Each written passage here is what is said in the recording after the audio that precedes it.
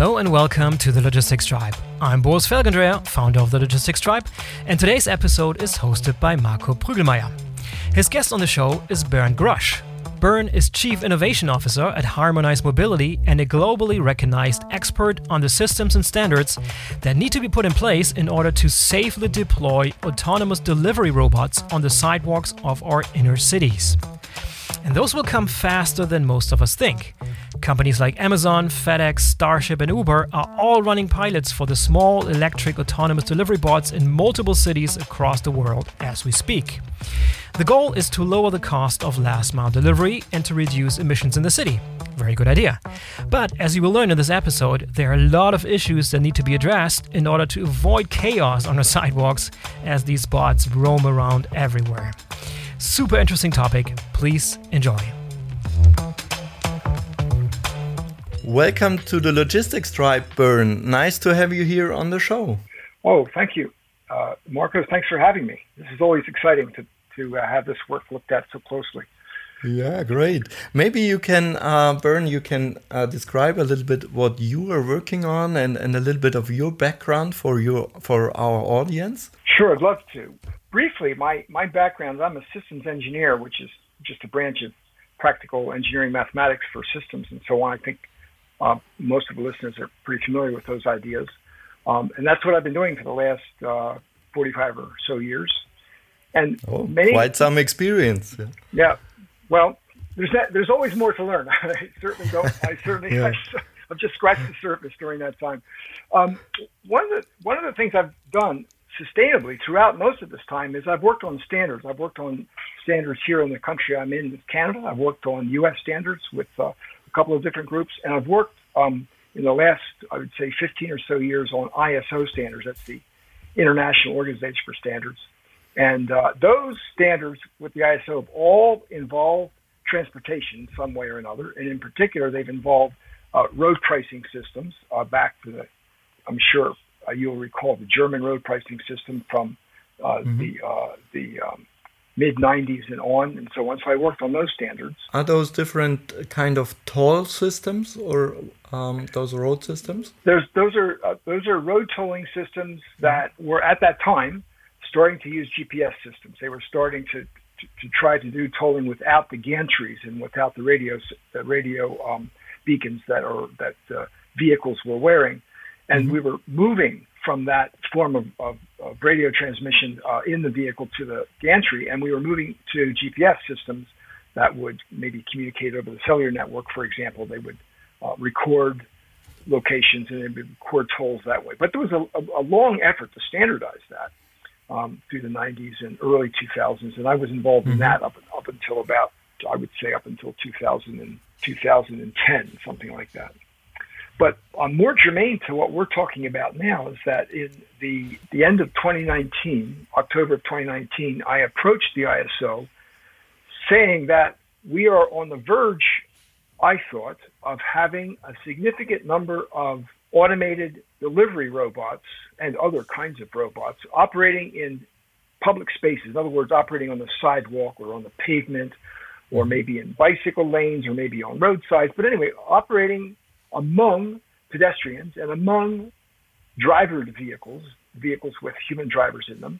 And we were going to also have vehicles such as robo-taxis and apparently automated delivery trucks and so forth. And all of these were going to require some kind of guidance. And what I meant by guidance, I wasn't talking about robotic guidance with the cameras and the AI. I'm talking about like a reservation system. So where is it that you can park? Where can you unload? So not the technical guidance, so more the organizational guidance around it, right? That's absolutely correct. It was the kind of thing, and you'll see this, I think you know this very well, you'll see this on the shop floor when you have robots from multiple providers, and we expect it to have, we already have sidewalk robots or pavement robots or delivery robots from multiple providers. That's already the case.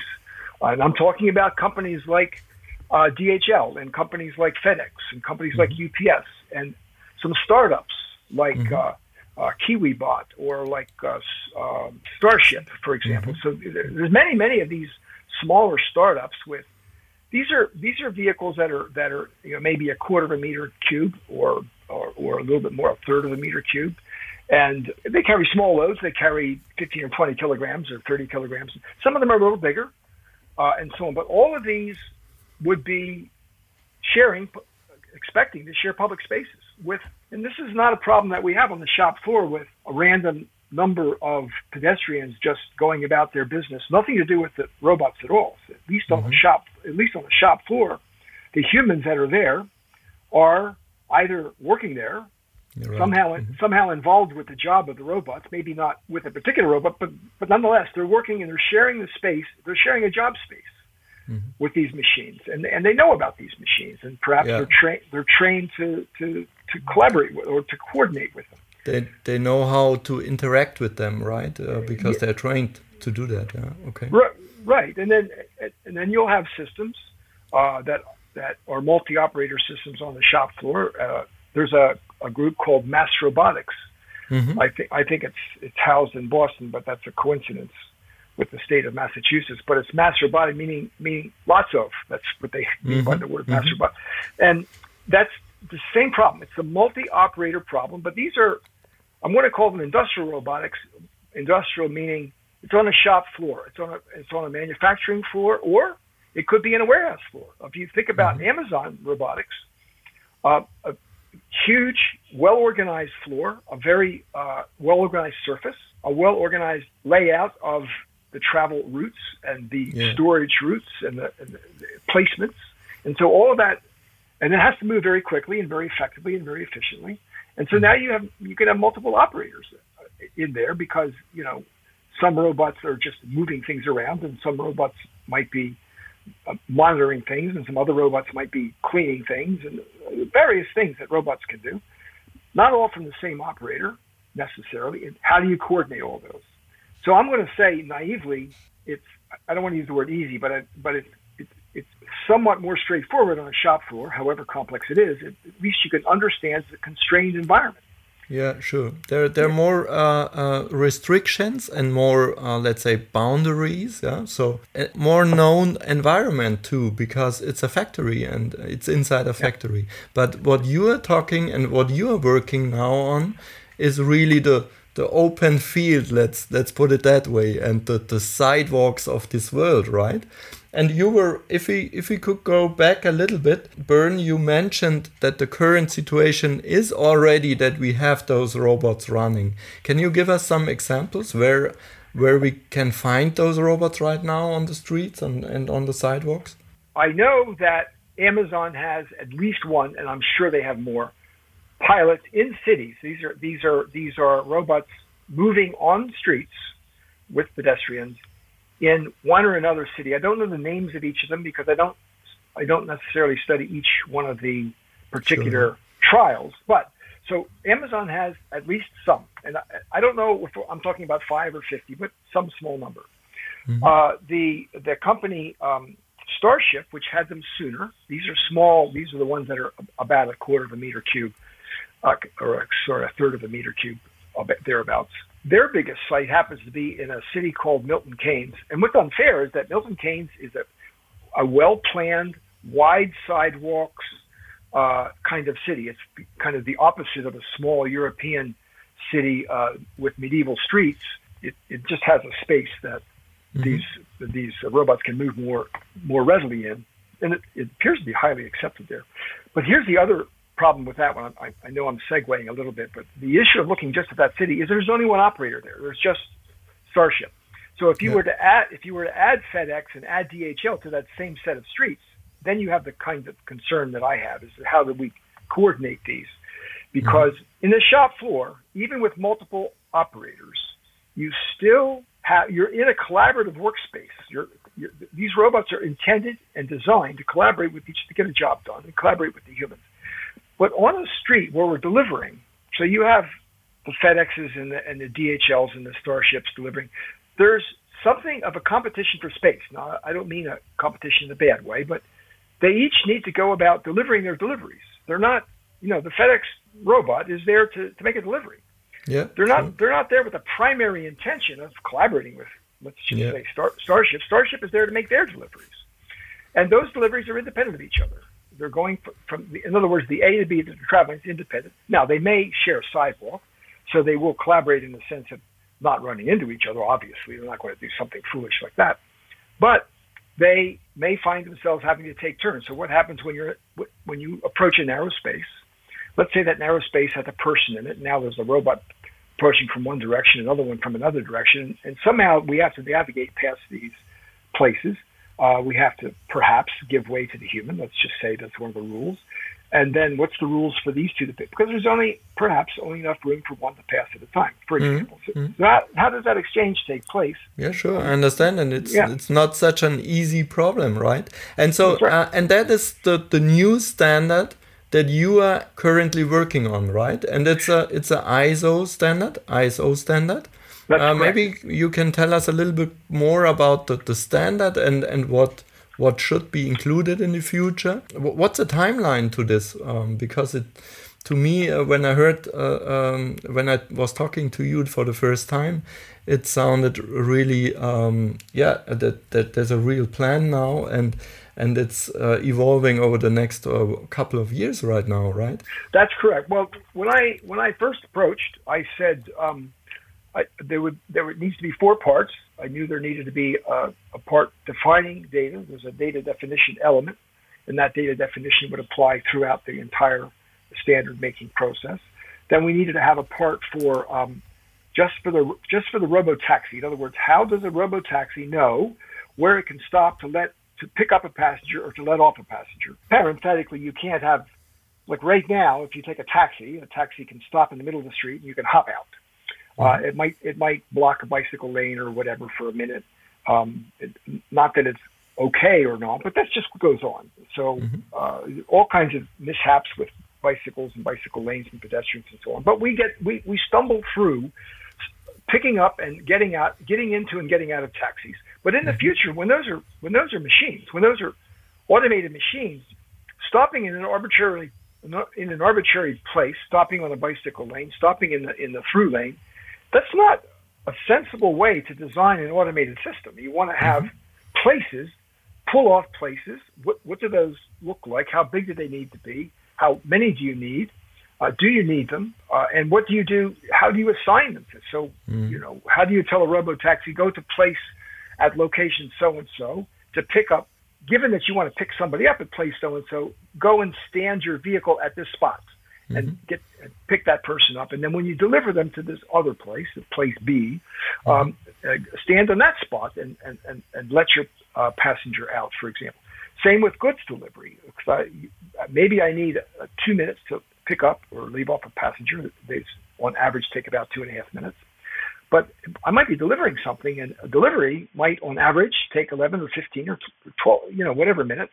So I need to reserve a place and a time. And then I need to deal with things, for example, if the place is not available, it becomes unavailable for some reason, some mishap occurs, something unexpected occurs, and the place that your delivery truck was supposed to use is no longer available. And we just found out 3 minutes before your arrival time, so we have to reassign you. And what do you do if I don't have a spot? Yeah, you have to get a new spot or a new order for the robo delivery taxi or whatever. That's right. I need to get a new spot, and if I have one that's not close enough, should the system say, go around the block until something opens up? What do we do? So there's one thing. It's very easy to understand a reservation system. That's not difficult. But understanding what to do when exceptions occur, which always occur, that's where the complexity comes. How do you handle all those exceptions? Now, amongst that, I want you to throw in scofflaw parker, somebody who parks their car in the spot. Then the person that parks their own private car in that spot is not part of your system. You don't have any way to signal them or to remove them. They're just it's kind of like an accidental arrival of something outside of your system. It's because I could imagine, because at first we will have human drivers interacting also with robotic drivers. Yeah, let's put it that way. And there's where some of the friction might occur in the future, right? And what you're talking about right now, Bern, is the curbside regulation. I think that's what you call it, right? That's right. Well, that's one of the parts. I've been saying that. So when I said there was 4 parts, the second part was the curbside. The third part is the sidewalk, because you are reserving a space on the curb in order to stop a vehicle and load or unload. Mm-hmm. But you're reserving the space on the sidewalk in order to move a vehicle. Let's just say you're going to go from A to B. You have to go across 6 block faces and the intervening 5 crosswalks in between those 6 block faces, let's just say, if that's how you're getting from A to B. Well, what you're asking for is a reservation to use that block face, to travel along that block face, not to stop on it, because it's actually your journey. And so now we have problems of how should you behave on that block face? Should you travel on the right side or the left side? What speed are you permitted to travel on? We're not going to put little speed posting signs all over every sidewalk. That would be silly and ridiculous. Yeah. Uh-huh. But we have to tell you, the robot operator, and this is all, of course, automated and digitalized and so on and so on. But somewhere we need to get the message that when robot number so-and-so arrives at block face number such and such, it's to travel at a maximum of 6 kilometers per hour, for example, whatever that maximum is. But when it receives the next one, it gets to the next block face, it has to go at only 4, because the city says so. It's the same thing when you travel in any city. You might have a default speed for the city, but there's a school zone where the speed is lower, and then there's a throughway where the speed is higher. Well, we have to tell these systems what these speeds are, and the local traffic operator has to be able to change them. It's all going to be done without signage. It's all going to be done digitally. It's all going to be done through telecommunications. So how do we communicate that? What are the data forms, and what are the procedures to communicate that to the robots? And what's the procedure to change the speed limit? Let's just say you would like to change the speed limit on a certain set of blocks. Do you have to give 24 hours notice, 48 hours notice? How do you go about doing it? I mean, you can say, well, we're just going to change it in the system.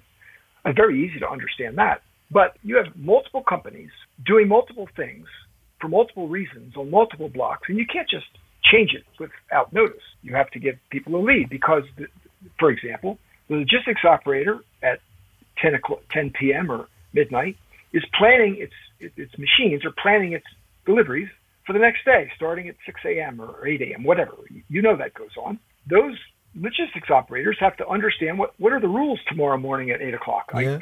I have to know them. I have to know them the day before, or perhaps 2 days before, because it will change my plan, my distribution plan, and so forth. So all of these rules and the rules to change those rules all have to be standardized in a way that every logistics operator can say, what are my rules to my like I know what I need to deliver. That's my business with my customers.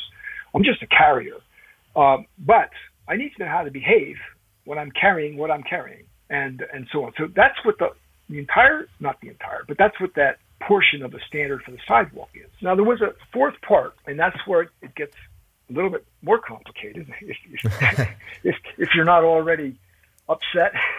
No. So far, Bern, what you said now about the sidewalk robots, it reminded me a lot, and we were talking about that before, of course, but it reminded me a lot of the problems that we had in the factories with the robots, yeah, because also there you have to define some rules, yeah, you don't want to have the robots drive just anywhere, yeah, and you also have to restrict some areas, for example, yeah, for the robots where they shouldn't go, or maybe you have a construction site in the plant, yeah, and the robot should not pass at that and that time at the specific place.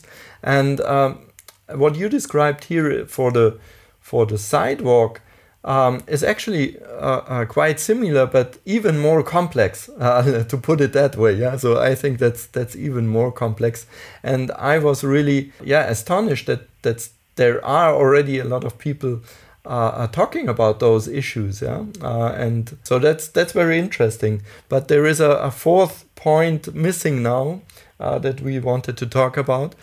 So what is the fourth part of the standard? Well, the fourth part, and this is what I thought would happen in year 3 or 4, and that is that there is a lot of talk about an automated van, a truck of some size, arriving at a spot. It doesn't matter, it might be in a parking lot or arriving at a spot central to 20 or 30 or 40 deliveries.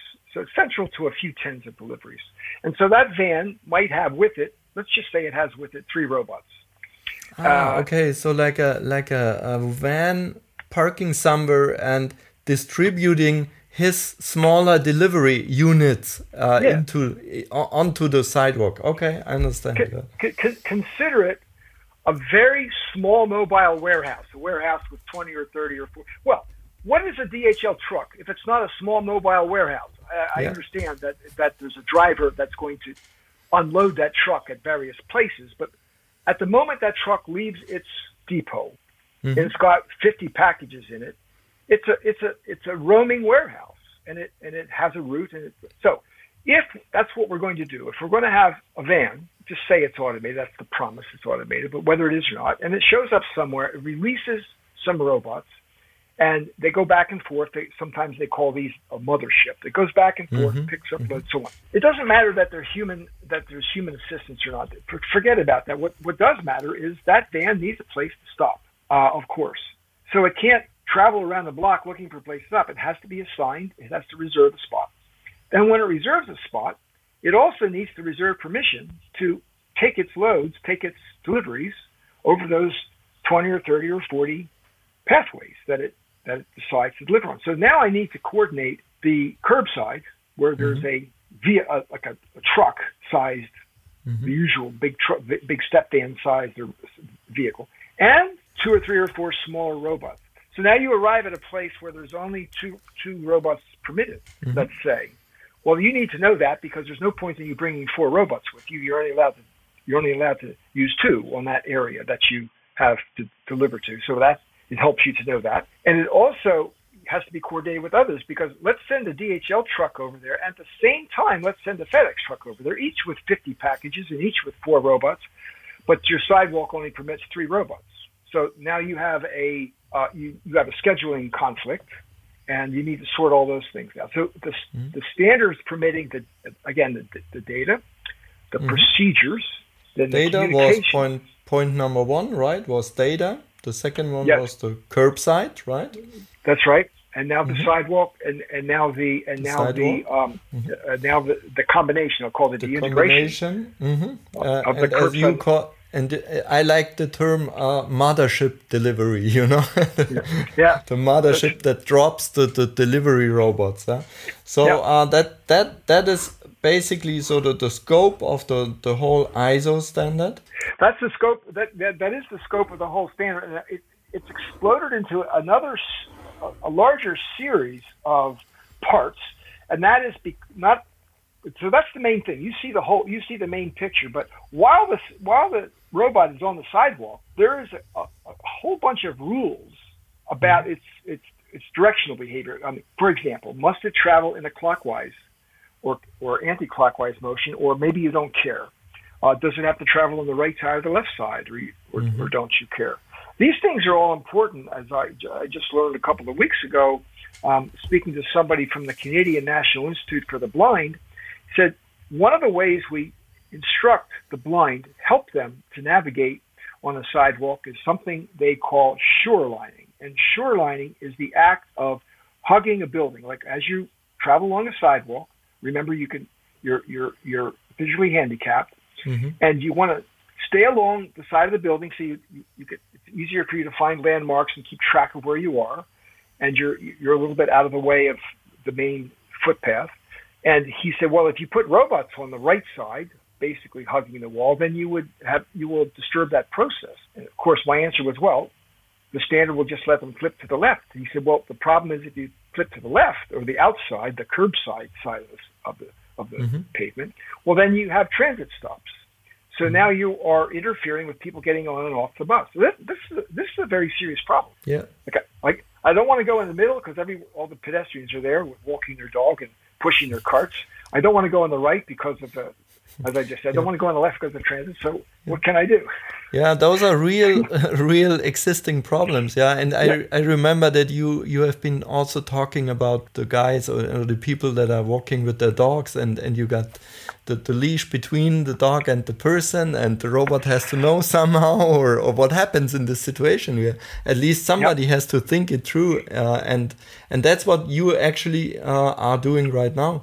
Bern, can you tell us little bit more about the time horizon on that? Are we talking about, I don't know, 10 years in the future right now, or what is the plan? Writing a standard, because, I think I can imagine most things. When I say most, I can 60 or 65% of things.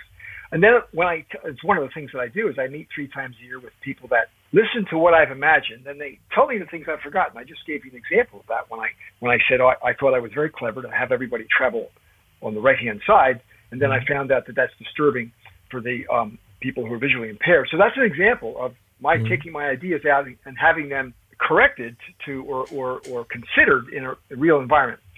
So that process of establishing ideas, getting them tried and tested, these are all thought processes, because so far the actual robotic companies have not. I've approached 4 of them, and so far they've all declined to collaborate because each would like to set their own standards. Partly, and the other part is they would say, well, let us know when you're finished the standard, and we'll see what we can do to comply. Okay. I don't blame them. They're not right or wrong about that. But what it means is that I'm working with city planners and city people that work for cities that are thinking about these problems. And many of those cities, I work with somebody in the city of Pittsburgh, and she's bringing in a company called KiwiBot to run a pilot. That's one of these smaller startups. I work with somebody from Washington, D.C. who's actually had a pilot from before. And I know somebody from London, England that's had a pilot before. And so they tell me things that have gone wrong. And so that adds to the process. So that's a little bit of a long answer, but this whole thing is expected to take 4 years to write all the parts of the standard and to go through the whole process. It goes through a process with the ISO being formally correct, and that's just in the correction. That's just in the expression. When they say formally correct, that the standard is expressed in a way that everybody can understand what the standard says. And that I get guidance for that. There's professionals that take the ideas and make sure that they're expressed properly. And then, of course, it has to be translated and published. So by the time you can buy the full suite, and in German or French or whatever language you want to buy them in, that's going to be 2024 or 2025. That's a few years out before it's to that level. But there's another timeline going on here as well, and that's the timeline for the robotics themselves. They're already in some cities. So in some way, I'm a little bit late. However, because those providers are by themselves, so Amazon's operating by themselves, and Starship is operating by itself, and FedEx is operating by itself, so with KiwiBot, because they're alone, they don't have multiple vendors, this standard is pretty minor. It doesn't matter to them. Right, at the time, because they are acting by themselves in one city, because each city is only allowing one pilot at maximum right now, probably, I imagine, right? That's right. And they might have, there's a lot of them, there's several tens, I don't know, 90 or 100 or more than 100 in Milton Keynes robots. But when you go to the other cities, like in Toronto, there's 4. 4 is meaningless. They're just little toys. That doesn't create a threat. That doesn't create a big. You can't congest anything with 4 of them, for example. But it's really what happens when FedEx is perfected and UPS is perfected and DHL is perfected. All of those 3 companies have customers in hundreds of cities. So, pick a city. I don't know. Doesn't matter what city. And DHL delivers there. It delivers several hundred packages a day in that city. And so does FedEx. And they both want to put robots in. Does that happen in 2023, 2024, 2025? When does that happen? Now, all of a sudden, this standard is really critical, or an equivalent is very critical. What is your personal opinion on that from what you experienced over the past few months and years that you are already working on that stuff? What is your personal opinion on when does it occur and when does it get really necessary? Well, I think it's going to be really necessary in probably by 2023 in a couple of cities. I think there'll be multiple operators, and there'll be a few cities in which there'll be multiple operators asking to operate. And the cities, either some cities are going to say no, we don't want these, and some cities are going to say, well, these are really important because they're reducing truck traffic or whatever reasons. So I'm just thinking 2023 or 2023, be people really looking at this, even though the standard isn't finished. Some of the critical parts will be, the sidewalk parts will be done probably by 2022. And at least when I talked about 2024, that's the entire suite. There's 12 parts. There's now 12 parts. So that of course would take a while. But I want you to think about something here. So one of the things is that there's a major player in transportation called Uber, and here in North America there's a second one called Lyft, and in other countries there might be Didi, or there might be I can't remember, Kareem in the Middle East, and so on. So there's a dozen large providers of ride hailing. Now, what does that have to do with this? Well, the history of ride hailing, which is I think 2009 or 2010, so it's 11 years old, and during those 11 years, it's created a considerable fuss in many cities. There's a huge number of people that love it and use it. There's a huge number of cities that have problems with it. And it's a complex set of questions. And it's, as of a year ago, less than 1% of all trips in North America, in the United States, less than 1%, it's actually 0.4%, was by Uber or Lyft. And a huge kerfuffle for less than 1%. Well, how long will it be until 1% of all food deliveries are made by robots? Let's just say that takes 6 years. That's a tiny, tiny, tiny piece of the entire food delivery market, which is now bicycles and cars and so on. I'm talking about meals, like if you order a meal to your home. Right, I'm talking about that hot food, also grocery deliveries, no? Because they are popping up right now everywhere and getting really popular, or at least over here in Europe already. Well, I look out my window. I live on a street of 5-story buildings, and the grocery truck is a frequent visitor to these series of 5 buildings. I don't know if it's twice a day or whatever. The grocery truck is frequent. I know that in my building alone, there's 88 families in my building, and there's very frequent deliveries of food from the various fast food places. They come in by bicycle, courier, and car, and so on. And I don't know whether there's 5 or 10 a day, whatever number it is. What I'm saying is that if in 5 years, only 1% of all these deliveries are made by robots, that's a huge number of robots on a huge number of sidewalks, causing a huge number of concerns and complaints and regulations and so on. So you'll see cities saying yes and they'll saying no, and all kinds of things. So I think these next few years are going to be exciting for me because I'm working on the problem, but will be frustrating and will be fascinating for all the odd things that can happen. And I think it will be a bigger deal than the ride hailing. And the reason is that it's even more novel. I mean, ride hailing is like a weird taxi, but a robot on the sidewalk is like a very weird bicycle delivery. It's just not the same, and it's in a space so we don't want machines on the sidewalk. The sidewalk is for people. I mean, okay, we could push a baby carriage, but it's not for a bicycle. Although we have that as a problem in many cities. Now we want to put machines that are motorized that can go. Some of these machines can go a lot faster than a pedestrian, even though they might be constrained. They can go faster. So how do we enforce that and so forth? So I think the sidewalk is a much more difficult regulatory space because we don't even have a habit of regulating the sidewalk. At least we have a habit of regulating the roadway, and we somewhat regulate the curb with parking payment and loading zones and ticketing and so on, but we don't have any process to regulate the sidewalk. Mm-hmm. Can you imagine the policeman giving you a ticket for walking on the wrong side of the sidewalk? This is just not thinkable. It right? sounds weird, yeah. At least in normal cities, yeah. Yeah.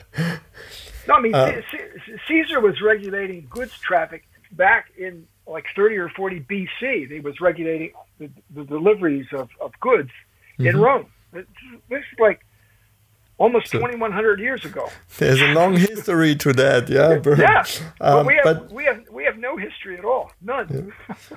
But if we're coming back to that, because that was a very interesting and very actually enlightening for me, the timeline that you mentioned. So we are actually talking about next year and the year after already, right? So you mentioned 2022 for the third part of the standard, the sidewalk standard.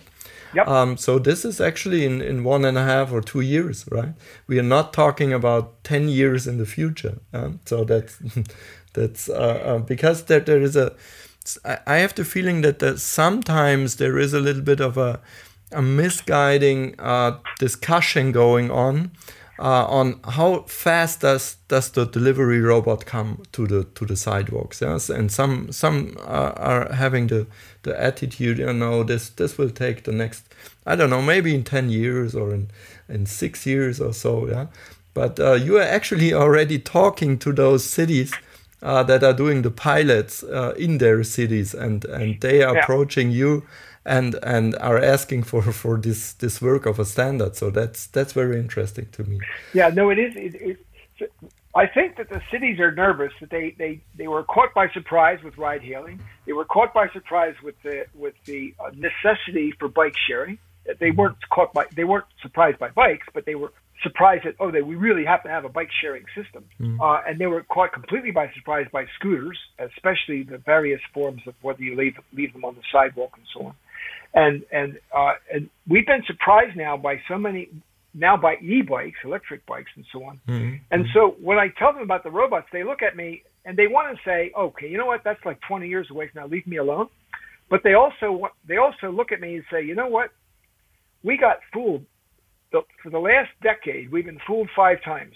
So we really need to start paying attention." And they are. So the cities that I approach are saying, "Okay, we need to think about this." Yeah, very interesting. And what opportunities do you see, Bern, if this gets all started and with all the delivery robots, and what kind of opportunities do you see? Well, I see an opportunity, a major opportunity, is for what we call here in Canada business improvement areas, and we call them business improvement districts in the United States, and in England, business improvement districts. I don't know what they're called in Germany, but there will be any city, like a city with 100,000 people or 150,000 people, whatever, lots of medium-sized cities, and they'll have a business district. There'll be downtown. There'll be 60 or 70 or 80 retailers and businesses that cluster downtown. And around those downtowns, there will be 50 or 60,000 homes, sometimes apartments, sometimes single-family homes, around like a 2 or 3 kilometer radius around this downtown area. So we call those business improvement areas. And those have all been harmed in I just talked about North America. I can't speak for Europe. But in North America, they were challenged by what's called the box store. These are massive stores with huge inventories, with huge parking lots. And so it's better for you to drive to these stores, a very popular one called Walmart here in North America, for example. But you'll have like IKEA, a big store with lots of massive parking lot. You'll go there and you'll do big shopping. Instead of walking to a nearby store, you'll go to these big, we call them box stores. That started 15 years ago, and that was a threat to these city retailers. Then e-commerce picked up dramatically over the past 5 or 7 years, and of course over the past 18 months, e-commerce has grown by 50% just during 2020. And so now the combination of that with the pandemic, many of these retailers have been shut down. They've gone out of business completely. And so there's a concern. There's 300 of these just in Ontario, just in my province. There's 500 in Canada, and there's 2,000 in North America. All these small business improvement areas. These can all be helped. Many of them can be helped if we can lower the delivery costs of food and small items to people's homes rather than drive to the box store. If it's too far to walk or you're unable to walk, have it delivered. Instead of a bicycle delivery, which is quite expensive here in Canada, you can have it delivered by a robot, which is about a third or a quarter of the price. So my viewpoint is that these robots could, by lowering delivery costs, could help these BIAs recover from the pandemic. Now, of course, the robots aren't ready yet. The standard's not ready this year. The robots are not ready to. Now, a robot operator can come in and have a single operator operate now. For example, the company Starship can come in right now by themselves. It doesn't need a standard, and they can perform this operation.